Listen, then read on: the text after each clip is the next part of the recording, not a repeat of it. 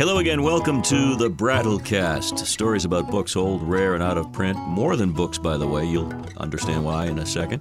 Also about the people who buy, sell, appraise, and collect these amazing items. A first-hand look at second-hand books and more. Jordan Rich here, along with good friend Ken Gloss, the proprietor of the Brattle Bookshop. And last time when we got together, we talked about a series of letters that were fascinating, written by a gentleman who was on the Alaska Gold Rush tour, and he ended up cooking for fellow rushers, and it was fascinating. Today, another travel-related story, and it dates back to the 1917, about a Russian family leaving Russia. Well, absolutely. Well, of course, there was a lot of upheaval in Russia around 1917. It was quite a revolting situation. Yes, and exactly. And the revolution was coming. And, of course, in many ways, Russia hasn't totally settled down, but has anything to settle down. But this was a Jewish family. They started out in Vilna, Lithuania, but that was part of Russia at the time. They were relatively well off, so that can explain a little of it. But we got a call recently. A man came into the store from the Midwest. He was visiting Boston, and one of my assistants got talking with him, and he said, we have this family items, this diary, but nobody in the family is really that interested, and we really don't know what to do with it, but it should be preserved somewhere. It should get to someone either who really appreciates it or gets to some institution or library where it can be studied. And now one of the drawbacks when I first heard about it is it's in Russian. But very fortunately, one of the managers at the store has for years been studying Russian, and I won't say that he's fluent, but he can speak Russian. He can read Russian. That's rare for anybody to be able to do that. And he loves doing it. So when something, he considers it a real challenge. So basically, I let him negotiate, and he'd tell me little snippets and bits, which what I will do in this podcast. But the more that he read and the more that he talked to the family and the more they got into it and they emailed back and forth and sent some pictures, a lot of times when people do that, it starts off really interesting. And then as you learn a little more and you learn a little more, it still might be interesting, but it's sort of like, oh, if only. Oh, well, if this had been in it or that had been in it, or, yeah, I guess. This one, every time they sent something more, it got more interesting. Hit the jackpot. Well, hit the jackpot, and it was fun. So sort of putting it in perspective, in 1917 or even before that in Russia, if you were a Jewish family, it was difficult. Yeah, pogroms and all pogroms and anti-Semitism and even if you were relatively well off, the future for you and your children and grandchildren wasn't in Russia if you could get out. But that wasn't that simple a thing even at that time. So what this is the person who wrote us, this is his grandmother's diary. And she was about 16 at the time. And she basically describes their trip. Now, one part of this, to give you an idea, it's a little bit of Russian, but it's English. A section of it is her practicing her English, because the idea was to end up in the United States. Immigrants immigrating from Russia, immigrating to the United States. Now, even nowadays, if you're well off, well-educated, well-versed, it's easier than it would be at that time. At that point, it wasn't as much getting into the country because we were there's always been issues about immigration, but we needed more people in, but especially if you were wealthy. So this describes, she's 16 years old. They start out in Moscow. They get to St. Petersburg. From St. Petersburg, they take the Trans-Siberian Railway across all of Russia in 1917. So it's not like bullet trains getting you across. It's not even as good as Excella. getting you to New York.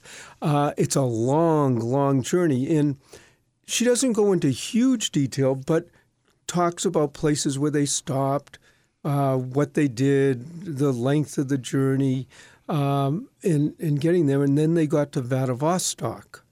So the next trip, the next stop was get out of Russia. So they went to Japan. Interesting course to take. Well, that got them out of Russia. Okay. And then she's describing, then they took from where they eventually got to Yokohama, and they stayed there for a while. And one of the things they did is they had pictures, and they actually have pictures of the family in Yokohama.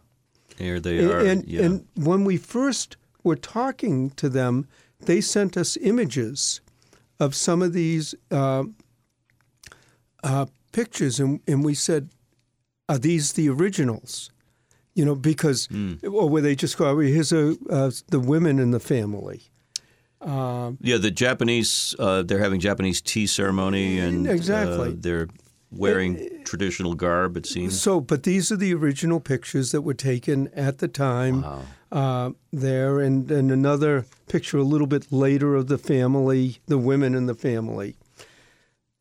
So that's great.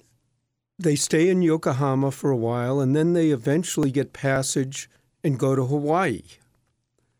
Well, you Makes think sense. you get it. Sure. Next, they go from Hawaii to San Francisco, and she's giving snippets and things there. And then they take a train from San Francisco to Boston. So this is quite it's almost a year-long trip. Now, I believe, correct me if I'm wrong, that in those days you had to have a sponsor. You had to have someone, if you were coming in from, say, Europe like that. You had to have some sort of sponsor. Some sort of family here that would help out. Or you had to have money. Or money. Or money Right. and Okay. education. Yeah. So that also helped. But they also had a family that they knew who came at just about the same time, and they were very good friends with. Now, again, as I told you, this was a 16-year-old girl when they left in 1917. 3 or 4 years before that, she went to a bar mitzvah. But whose bar mitzvah does she go to? Jascha Heifetz. The great violinist. The great violinist. and his family, I'm not sure whether, I think it was just before this family left, made almost the exact same trip. And there was, which we don't have, but there was correspondence beforehand. But then when they got to the United States, there's signed photographs of Jascha Heifetz. Oh, look at that. Over the years. And there's one of them in particular where he's welcoming them that they got there. So they stayed in contact. We have one that he even signed from Boston Symphony Hall. He did a concert in this looks like 1920, and to them. So they stayed in touch. So not only do you have sort of a diary of a Jewish, fairly well-off Jewish family moving out of Russia, getting away from this anti-Semitism, getting to the New World, getting to a place where they felt they could thrive. But you also have the music interest because they were friends. Now, she was 16. She didn't go into huge detail, but it would be fascinating. One of the things we might even do in researching this is to find out if Heifetz had diaries or his family describing, or maybe even correspondence back and forth. We just got these. We haven't delved into it in that depth. Now, the book itself, the diary, you said in a previous mention that when a diary is something like this that people have carried around and are writing in every day, this is where it really matters. Well, usually when someone calls me and they say they have a diary that was kept at the time, sometimes I get a call and they have these big, huge notebooks. And you go, wait a minute, there's something wrong with that because you don't carry that in your back pocket or you're in your luggage when you're either in military or in war or traveling. It's usually these smaller diaries, almost day books, where you are jotting down day to day, and especially if you're traveling like that, through train, boat, train, however they got around. So we'd love to see it when people actually start showing us pictures, the little smaller items. You mentioned, you've seen this, I'm sure, but she's writing in practicing English. These are jokes, some of them. Little puns and jokes and riddles and fun things. But she wanted to practice her English because that's adorable. Yeah. But so, again, when you're looking at diaries, I think this is very important just because it gives sort of the perspective of a teenager leaving the Russia. It gives perspective of being a Jew having to leave and their trip. It gives a sense of being in Japan at the time, which, Japan had only been open about 60 or 70 years, and there was a big movement towards the West taking on a lot of Japanese traditions and art, and there's just so much to it. And then to top it all off, you have the connection with Heifetz. So when you look at where this should belong, it should probably belong either in a major collection or a museum or a library where these can all be appreciated for all the different aspects that they are. And that's one of the things that when we bought it, we were hoping to do. The cover of the book, the cover of the diary is in Cyrillic, right? Yeah. Yeah. And that's so. And it looks like something you'd buy on a newsstand today. It's very sharp looking, very modern looking. And again, from what I hear, although I can't read it, the handwriting was good. Yeah, no, so, it's very good. I was reading her English, some of her jokes. Yeah, some of the jokes. But she's a teenage girl, and from what we can tell in the family, she lived a very good life in the United States.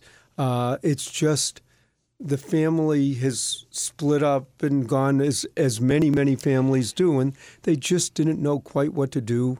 They'd come into our store. They know that we deal with libraries and collectors, and they were more concerned about preserving this as a group than they were. Now, one of the things we don't want to do is we've got about 4 signed pictures, hand signed by Heifetz. We don't want to sell one here, one there, one there. I'm so glad you mentioned that, because for those listening, and we have a lot of folks who listen who then get in touch with you because they have something, it's a good policy to know that I'm just saying this, I know you so well, but you care about these products. These are living history products, and they have a life of their own, and to the families they mean a lot. Well, they even do. When they send them off. And particularly since Heifetz has mentioned historians, music historians. Yes. This diary probably gives a little bit of an idea to a music historian who's studying Heifetz of what a trip like that would have been. I mean, he was the same age. I mean, he was a prodigy at the time. He was known at the time. But even for him, getting out of the whole family out of Russia, I mean, he had already played in Germany and other areas. And I'll tell you, the Russians never forgave him for leaving. They considered it unpatriotic. They considered, but, he felt, not he, but his family felt they were better off out of Right. Russia. I was just looking him up. He was born in 1901, so he was just a kid, obviously, as she was. Well, they went to the went to the bar mitzvah. I wonder if he was forced to play violin for his bar mitzvah. If he had entertained the guests. Even at that time, when he was 13, he was considered one of the greatest violinists of his period. Right. At 13, so genius. Who knows? That is a fabulous story. And what's really cool, all being equal, is the fact that you've got somebody in your employ who studies Russian. Just so happens to work out. Just happens to do that. But what we would have done if it had been some other language. Yes. The Boston area has so many universities, so many learning things. We would call, if we didn't have someone who spoke Russian or read it, I would probably call one of the universities, the Slavic department, and say, is there a graduate student there who wants to, put in a few days or get paid? And so the resource is there. I don't know that I would take a Google picture of it and see what the translation was. No, but you could probably get a sense. You could probably get a sense of it. You could step outside 9 West Street and trip over the graduate students who are really going to do that. Ken, this was a fabulous trip, and again a trip about history, about family, and about struggle, and it's so beautifully preserved. And also a successful struggle, obviously, on both parts. That's what the Brattlecast is all about, stories that live on forever. Thank you for listening, and Ken, we'll see you next time. Yes, happy to do it, and there's never-ending stories.